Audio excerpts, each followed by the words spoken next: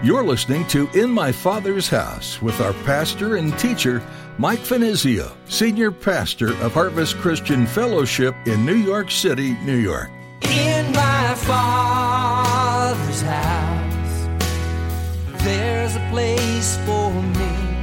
In my Father's house, where I long to be. Oh, my heart will not be troubled. I remember what you said. You'll return that I might live in my Father's house. When you blow it, the hound of heaven, right?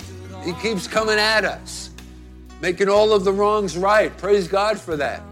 And he cannot sin because he has been born of God. So let me say it once again. It doesn't mean we never sin, but it does mean that there will be this yearning on our part for righteousness. And it will lead the believer day by day by day in that direction.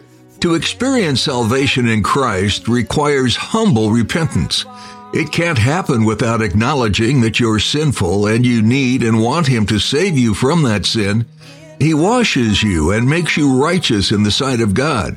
Many tack on extra conditions to that, such as holy living. They argue that if you sin, you forfeit your salvation. As Pastor Mike will clarify in today's message, that's not how it works.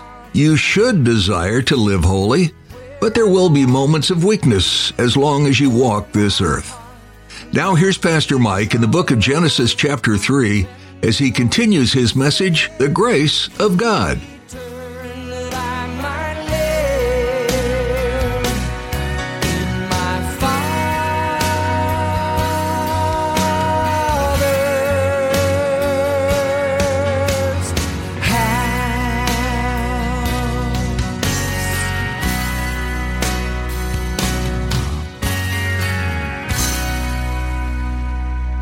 It'll help you to cleave to that which is good. It'll help you to cleave to Jesus Christ. Versus, and in contrast, think about that. The unbeliever who gravitates towards sin, who has an appetite for sin, right? Who really delights in practicing sin. You see the contrast between the two? How do you explain that? The only explanation is you got to put Christ behind it. Christ in us, the hope of glory. But there's something even more. Also, this life is proof of the fact that we are born of God, that we are a child of God. Now, we've already covered this in our series on Thursday evenings. Like, for example, in 1 John chapter 2 and verses 4 through 6. He who says, I know him, I'm a Christian, I'm born again, I've gone through the conversion experience, I've taken the name of Christ, and does not keep his commandments is a liar. And the truth is not in him. You know, it's possible for us to even deceive ourselves. I guess that's what John is suggesting here. He goes on, but whoever keeps his word, truly the love of God is perfected in him. By this we know that we are in him. By this we know that we are in him. And then in verse 6, he who says he abides in him, that is in Christ, ought himself also to walk just as he walked. Now jump ahead to chapter 3 and verse 9. And there we read, whoever has been born of God does not sin or does not continue in sin. And I'm going to pick up on that in just a moment, so don't be confused about that. It doesn't mean that we're never going to sin again. But we don't continue in sin. For his seed remains in him, and he cannot sin. God won't leave you alone. He won't allow you to continue in sin. He'll convict you of your sin. He'll convict you of your sin. He'll keep going after you. There won't be any peace. You know what I'm talking about, right? When you blow it, the hound of heaven, right? He keeps coming at us, making all of the wrongs right. Praise God for that. And he cannot sin because he has been born of God. So let me say it once again. It doesn't mean we never sin, but it does mean that there will be this yearning on our part for righteousness. And it will lead the believer day by day by day in that direction. Listen, this is a huge improvement over the case of Adam, whose life, that is the natural life, which apparently didn't lead in that direction. He fell into sin. Adam chose rebellion and death. So in Christ, remember now what this message is all about. It's all about the grace of God. I'm serving up all of these different examples to just try to impress upon you what that looks like, what it means, how it affects the believer. So in Christ granting us divine life, Christ in us, truly the grace of God abounded. Now, that brings us to our second point, our second example of this grace, and that is justified from all sin. Justified from all sin. Now, let me give you a cross-reference for this. Romans chapter 5 and verse 16. And the gift is not like that which came through the one who sinned, Adam, for the judgment which came from one offense resulted in condemnation. But the free gift which came from many offenses resulted in justification. Now, how many times have you read this and you just couldn't make heads or tails of it? Well, let me hopefully explain what Paul is referring to here. Paul here is comparing the entrance of death into the world by Adam, and then in contrast, the entry of eternal life into the world through the complete and finished work of Jesus Christ. It is making the comparison of sin and grace, condemnation and justification. So, how is it that the grace of God in Christ to justification is greater than the working of sin in Adam to condemnation? Well, think about it. The condemnation was based on just one sin. It was just one sin, right? God pronounced judgment upon Adam and Eve. It was only one sin. There was only one restriction back then. One prohibition. Don't eat of the tree of the knowledge of good and evil. Just one, right? So the condemnation that they received was based upon just one sin. But justification is God's answer, not only for the first sin, but for every sin forever. You see? That's the difference between the two. Notice, go back to Romans chapter 5 and verse 16. What does it say? It says many offenses. It doesn't say one offense. What does it say there? It says many offenses resulted in justification. Now, I guess at this point we're going to talk about justification. What is justification? That's another word that is flung around Christian circles, and we hear it a lot. What is justification? What does that mean? Well, first of all, let me say that justification is a legal term. It's an explanation that is offered that justifies an individual. Like, for example, let's say there was you were taken by the police, some offense that had taken place, and the cops came to your door, and they put you in handcuffs and took you away. And they throwed you into jail, and the hearing is on the next day or whatever. So the people that had brought the accusations against you, the indictments, are witnesses or whatever, and now you're standing before the judge, and the defense, presents their case. I don't know if this is a good example or illustration, but I'm going to go for it anyway. And so they say this, that, and the other thing, bringing these indictments. Yes, he broke into our house, he stole this or whatever. I don't know. You fill in the blank, but and then all of a sudden, it's now your defense attorney's chance to make your appeal to stand before the judge and the jury. And so, who is your trial lawyer? It's none other than Jesus Christ. And he presents your case to the Father. And by the way, the thing that exonerates you is that you have some of Christ's DNA. DNA is a big thing right now in exonerating prisoners.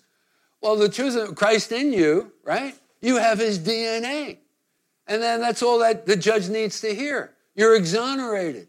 You're justified. It's a legal term. It's an explanation that justifies, you see. It's Christ in us, referring to the work of God in us, making us right with him. In sin, we're not right with him. If we're in sin, we're in rebellion against God. And thus we can't be right with him. And this is, that original sin was passed over and on to every man that has ever been born since the garden, since the fall in the garden. In fact, Paul tells us in the book of Romans in chapter 3 and verse 23, all have sinned and fallen short of the glory of God. Every one of us, every human being that ever lived has sinned. All have sinned and fallen short of the glory of God. So the doctrine of justification then is most important because it tells how one who is in rebellion against God can therefore get right with him, get right with God. So justification is being justified from all sin by the work of Christ alone, received by faith and not by our own righteousness. Let me give you a couple of cross-references for this. Romans chapter 3, let's go back to Romans, verses 22 through 24. Even the righteousness of God through faith, notice, in Jesus Christ to all and all who believe, for there is no difference, for all have sinned and fall short of the glory of God. There you have it right there, that cross-reference. Verse 24, being justified freely by his grace through the redemption that is in Christ Jesus. And then jump ahead to Romans chapter 4 and verse 5.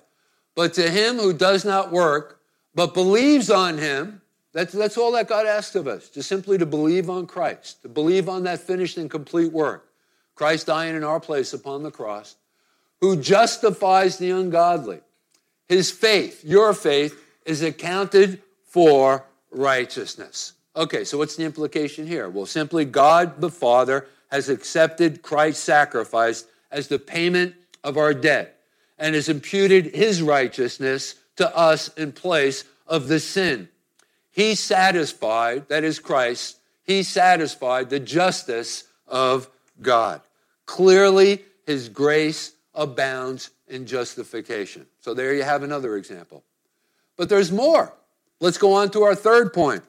And that is we are co-heirs together with Christ. So if you're taking notes, write that down. Co-heirs together with Christ. Let me give you a cross-reference for this.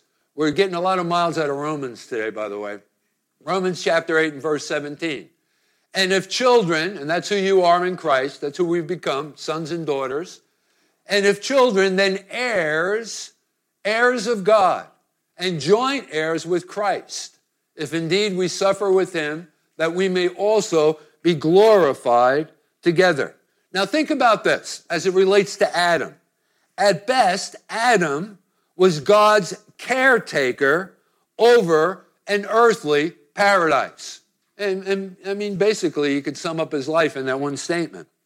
But in contrast, talk about grace, we are to inherit all that is Christ's and actually rule with him over creation.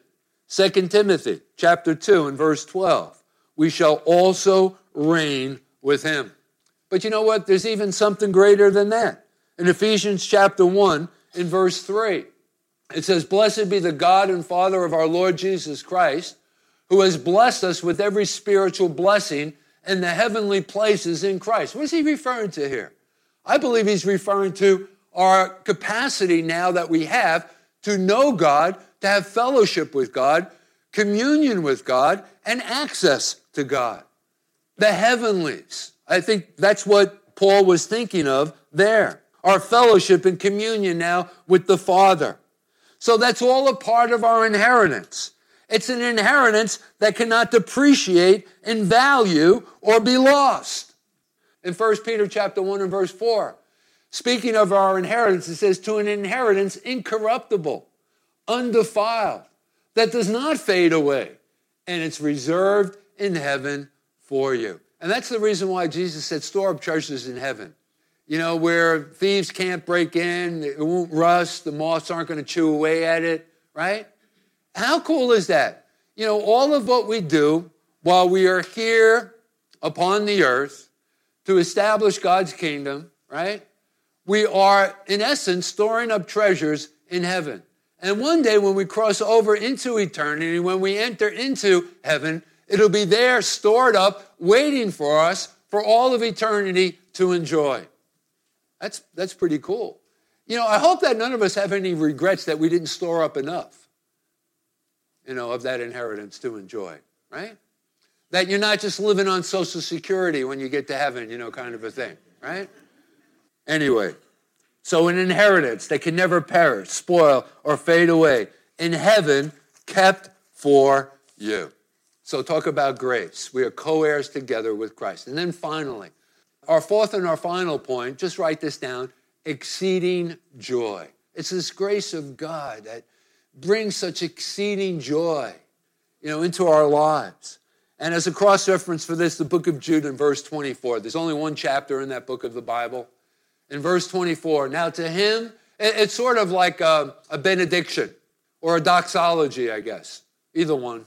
Jude, he just couldn't contain himself any longer, and he just breaks out into this statement. He says, now to him who is able to keep you from stumbling and to present you faultless before the presence of his glory with exceeding joy. Now, what do we take away from this? Well, this teaches us that our joy in God in the future, but not only in the future, also in the present now, is greater than the joy Adam had in God before the fall, even in that perfect Garden of Eden. You say, okay, now Finizio's gone off the deep end. You got to be kidding me. The Garden of Eden? We presently have more joy than Adam had the capacity to enjoy in the Garden of Eden? Come on, you got to be kidding me. How's that? Well, think about this. Although Adam's joy was great, he had nothing to compare his state of sinfulness to, and therefore couldn't value it as much as the redeemed do. That experience that we go through, we know what it is to be lost and to be brought from that darkness into God's wonderful light. He didn't know anything about that. He was made perfect and without sin. Think about our lives before knowing Christ, all of the crazy things that we've done, and now we've been delivered from those things. The power of sin, the bondage of sin has been broken, and man, exceeding joy, right? In Luke's Gospel in chapter 7 and verse 47, after, I think it was Jesus made this statement after Mary Magdalene had taken that precious ointment and just anointed the Lord with it. It was a very expensive ointment. And, we could have taken that ointment and sold it and used the money to distribute and minister to the poor. And so Jesus, in his explanation of what had just taken place, to make the point, said, those who had been forgiven much love much. And it's been suggested that this woman, Mary Magdalene, was possessed by demons. She had gone through demon possession. There's been an awful lot of speculation about who this woman was and what went on in her life. But for that, we are sure, because the Bible does tell us, whether she was a prostitute or, ill repute, I don't know, whatever. But we do know that she was possessed by demons. And so in offering an explanation of what this woman had just done in worshiping Jesus, he says, those who have been forgiven much love much. Now listen, I'm going to close out with just a little bit of a story. You're familiar with the name John Newton? John Newton was the writer of the great hymnal that we sing that the church has sung throughout the ages, right? Amazing Grace. And I don't know if you knew where Newton, out of his own personal experience, wrote that hymnal that has been such a blessing to the church throughout the ages. So I wanted to give you a little background. Okay, so John Newton, the great English preacher, but before he was known as the great preacher, was raised in a Christian home in England in his early years. But he became orphaned when he was 7 and was sent to live with a non-Christian relative. There, Christianity was mocked, and he was persecuted for his faith. At last, in order to escape the conditions in the home, Newton ran away to sea and became an apprentice in the British Navy. Debauched and rebellious, at last he deserted and ran away to Africa. He tells in his own words that he went there for just one purpose, that I may sin to the full. In Africa, Newton joined forces with a Portuguese slave trader in whose home he was cruelly treated. At times, the slave trader went away on expeditions, and the young man was left in the charge of the slave trader's African wife, the head of his harem. She hated all men and took her hatred out upon Newton. He tells that she exercised such power in her husband's absence that he was compelled to eat his food off the dusty floor like a dog. At last, the young Newton fled from this treatment and made his way to the coast, where he lit a signal fire and was picked up by a slave ship on its way to England. The captain was disappointed that Newton had no ivory to sell, but because the young man knew something about navigation, he was made a ship's mate. He could not keep even this position. During the voyage, he broke into the ship's supply of rum and distributed it to the crew so that the crew became drunk. Can you relate to that? Been there, done that. In a stupor, Newton fell into the sea and was saved from drowning only when one of the officers speared him with a harpoon, leaving a fist-sized scar in his thigh. Near the end of the voyage, as they were nearing Scotland, the ship on which Newton was riding encountered heavy winds. It was blown off course and it began to sink. Newton was sent down into the hold with the slaves who were transported and told to man the pumps. He was frightened to death, feeling sure that the ship would sink and he would drown.